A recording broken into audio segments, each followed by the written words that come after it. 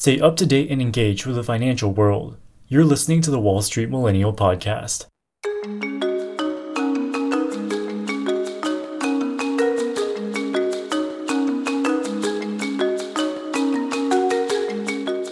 Since the beginning of recorded history, humans have had the desire to improve their physical capabilities and appearance. As technology advanced, people created increasingly complicated tools and machines to help in this endeavor. The machines became prohibitively diverse and expensive for each person to buy on their own, so they would be placed in public areas for the benefit of the local community. Today, there are more than 50,000 gyms in the US alone. Almost anyone can gain access to hundreds of thousands of dollars worth of equipment for as little as $10 per month. Operating a gym isn't rocket science. You just need to rent a large space in a location with decent traffic, buy a bunch of equipment, and hire a few employees. There are millions of fitness enthusiasts whose dream is to open their own gym, keeping competition fierce and profit margins paper thin. But everything started to change in the late 2000s with the emergence of Planet Fitness, which quickly became the largest gym chain in the United States.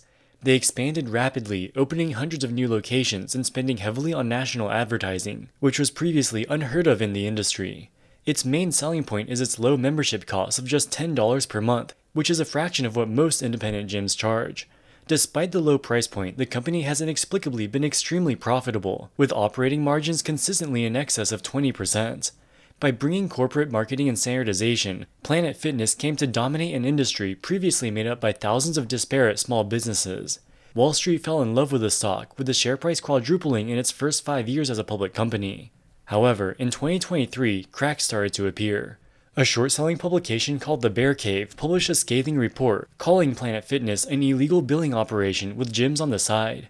In September, longtime CEO Chris Rondeau, who is credited with building the company into the behemoth it is today, was fired with almost no explanation.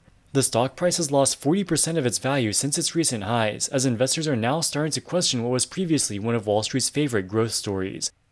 To understand how the gym industry works, we first have to understand the customers. Especially in today's age of social media, everybody wants to maximize their physical appearance. But for most people, the sedentary nature of their jobs and the allure of high-calorie food options means that their physical fitness is less than ideal. According to the Center of Disease Control, 74% of American adults are overweight, while 42% are obese. Most of these people want to lose weight, and they know that going to a gym is one of the best ways to improve their health. In terms of consumer psychology, there are two main obstacles to getting a gym membership. Firstly, physical exercise is unpleasant. Most people don't enjoy it. Secondly, it's expensive. The cost of the equipment and real estate is very high, and you need staff to clean the equipment, enforce gym etiquette, and make sure nobody injures themselves. Let's say that we were to create our own independent gym. According to exercise.com, the typical cost of renting a 4,000 square foot location in a mid-tier city would cost you about $24,000 per year. You'd have to spend about $100,000 renovating the space and purchasing equipment. For a gym of this size, you would need 2 full-time employees and some part-time employees, which could cost you about $100,000 per year. You'll also spend about $20,000 per year on maintenance, insurance, and other miscellaneous expenses. So all in, you're looking at around $160,000 per year of expenses, assuming that your equipment has a 5-year estimated useful life. Here's an example of a floor plan for a 4,000 square foot gym posted on roomsketcher.com. There's room for about 15 weight machines of various types and 25 cardio machines. If every single machine was being used, it could support 40 people at a time. Of course, that's not realistic because people often switch between different machines. So let's reduce the reasonable max capacity to 20 people so that half the machines are being used at a time. Most people come to the gym after work, so on weekdays the busy hours will be between 6 and 11 p.m., giving 5 hours of heavy usage per weekday. During weekends, let's assume there are 10 hours of heavy usage, so that's 45 hours per week. Multiply that by the max capacity of 20, and we get 900 member hours per week. If an active gym goer attends the gym 3 times a week and at 1 hour per session, that's 3 hours per week. With 900 member hours available, our gym could support a maximum capacity of 300 active members. To cover our $160,000 per year of operating costs, we would need to charge each member $45 per month. So let's charge $50 per month and make a tiny profit. $50 per month is a significant commitment, and it is a major barrier for entry for people who are not fitness enthusiasts. In large part because of these high costs, it's estimated that 80% of Americans do not have a gym membership. Then comes Planet Fitness. Planet Fitness has two key differentiators over our hypothetical independent gym. Firstly, they charge a much lower price of just $10 per month. Secondly, they spend 9 cents of every dollar they bring in on advertising. Their advertising specifically targets people who don't go to the gym and possibly have never been to a gym in their life. Beginner lifters may feel intimidated if they see a bunch of bodybuilders lifting far more weight than they can. Planet Fitness even has a word for this, gymtimidation. To prevent gymtimidation, they enforce a few rules. Firstly, they do not allow overly revealing clothing like tank tops. They do allow excessively large water bottles. They do not allow deadlifts or excessive grunting when lifting heavy weights. If somebody violates the rules, Planet Fitness employees will activate the lunk alarm, a siren which is meant to shame people into following the etiquette. The lunk alarm has become something of a meme, with many TikTokers going into Planet Fitness and intentionally trying to set it off. In reality, the lunk alarm is rarely set off. Based on the way Planet Fitness is marketed, there's a strong selection bias. The type of people who sign up are typically beginners and wouldn't want to do anything that would set off the lunk alarm anyway. The entire strategy is to help people with relatively low levels of physical fitness feel comfortable going to the gym for the first time. The combination of the affordable price point of $10 per month, as well as their massive advertising campaign, has been a huge success. Pretty much everybody has heard of Planet Fitness, making it the default choice for beginners. It's easy to see why Planet Fitness has become so popular, with 2,400 locations and 17 million members as of the end of 2022. But how can they possibly be profitable charging just $10 per month? Remember that our hypothetical gym startup needed to charge $45 per month to break even, and that didn't even include any marketing budget. With 17 million members and 2,400 locations, the average Planet Fitness location has over 7,000 members. Remember that our hypothetical gym startup was 4,000 square feet and had 300 members. The average Planet Fitness location is 20,000 square feet, which is 5 times greater than our hypothetical gym, but it has 23 times the members. The massive number of members per location allows them to be profitable despite the low price point. A key assumption of our hypothetical gym startup was that all of our members would show up for 3 one-hour sessions per week. After all, you'd have to be an active gym goer to justify paying $50 per month.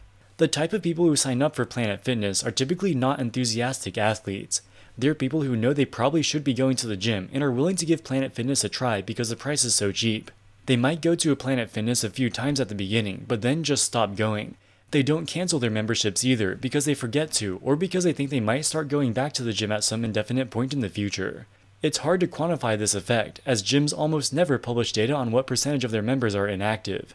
In 2016, USA Today published an article where they said 67% of gym memberships across the country go unused. Although they don't provide any source for this and don't define what they mean by unused. With that being said, it's almost certain that Planet Fitness has a higher than average percentage of inactive members due to their low price point and their strategy of targeting beginners. You're much more likely to forget about a $10 per month subscription than a $50 subscription. Shareholders didn't seem to care that many of Planet Fitness's members are probably inactive.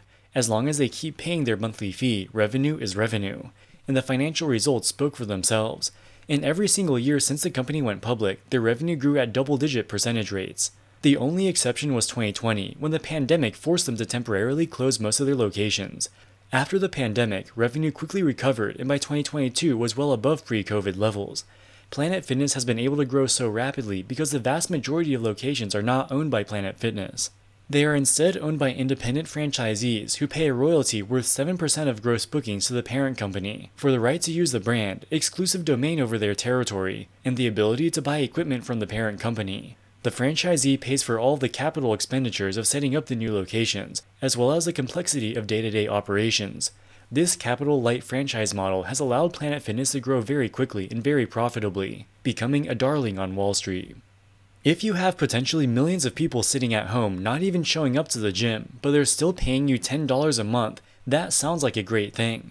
It's basically free money. But how sustainable is it? Eventually, they could look through their monthly bills and finally decide to pull the plug. In January of 2023, a short-selling publication called The Bear Cave published a short report targeting Planet Fitness. They claim that they make it extremely difficult to cancel your membership, charge seemingly arbitrary termination fees, and sometimes continue to charge people even after they cancel. To be clear, this isn't unique to Planet Fitness. For as long as standing orders have existed, making cancellation as difficult and painful as possible has been the modus operandi of pretty much every gym in the world. While it does raise ethical questions, it makes perfect business sense. If you make it difficult to cancel, people will delude themselves into thinking they will start going to the gym at some point in the future to avoid the hassle of canceling. Planet Fitness bills your bank account on the 17th of every month. If you want to cancel, you must either go to the Planet Fitness location in person and fill out a cancellation form, or send it to them via mail by the 10th of the month, as it takes them up to 7 days to process the cancellation. You cannot cancel the membership online or over the phone. If you sign up to their Premium Black Card subscription, which allows you to use their massage chairs as well as some other benefits, you're locked into a 1-year contract. If you cancel before 1 year, you need to pay a $58 early cancellation fee. The fact that they make you come to the store in person to cancel may seem sketchy, but it's a normal practice in the industry. Most gyms don't allow you to cancel online or by phone, and it's not that hard to cancel. Once you enter the gym, the whole process takes about 90 seconds. The Bear Cave report alleges that in some cases, members continue to be charged even after canceling their memberships in person. If true, this would be illegal. However, it's important to remember that Planet Fitness operates as a franchise model. To the extent that individual Planet Fitness locations are fraudulently charging their members, these may be isolated incidents that happen without the consent or knowledge of the parent company. If you look at Trustpilot reviews, Planet Fitness actually has the highest rating of any major US gym chain by far, with 4.4 out of 5 stars. There are people who complain about the difficulty of canceling their memberships, but there are far more complaints of this nature at other gyms. The Bear Cave short report seems to be based on a lack of understanding of how the gym industry works. Another concern is that in September of this year, Planet Fitness fired its long-term CEO Chris Rondeau, which sent the share price plummeting. Rondeau started working at the front desk at Planet Fitness' first location 30 years ago, and worked his way up to become CEO in 2013. During his decade-long tenure as CEO, the company has expanded rapidly, executed a successful IPO, and its stock price has far outpaced the S&P 500. The company said the leadership change is not the result of any material or unexpected financial events, but did not give any details beyond that. Rondeau himself says that he was blindsided by this abrupt dismissal and has no idea why he was fired. The combination of the Bear Cave report and uncertainty around the CEO transition has caused the company's stock price to decline by almost 40% this year, despite posting strong financial results. Despite these recent controversies, it's still indisputable that Planet Fitness has created an iconic brand and an extremely profitable business model. People clown them for their lung alarm and other antics, but the fact of the matter is that they have positioned themselves brilliantly to appeal to first-time gym goers, and the majority of their members are happy with their experience.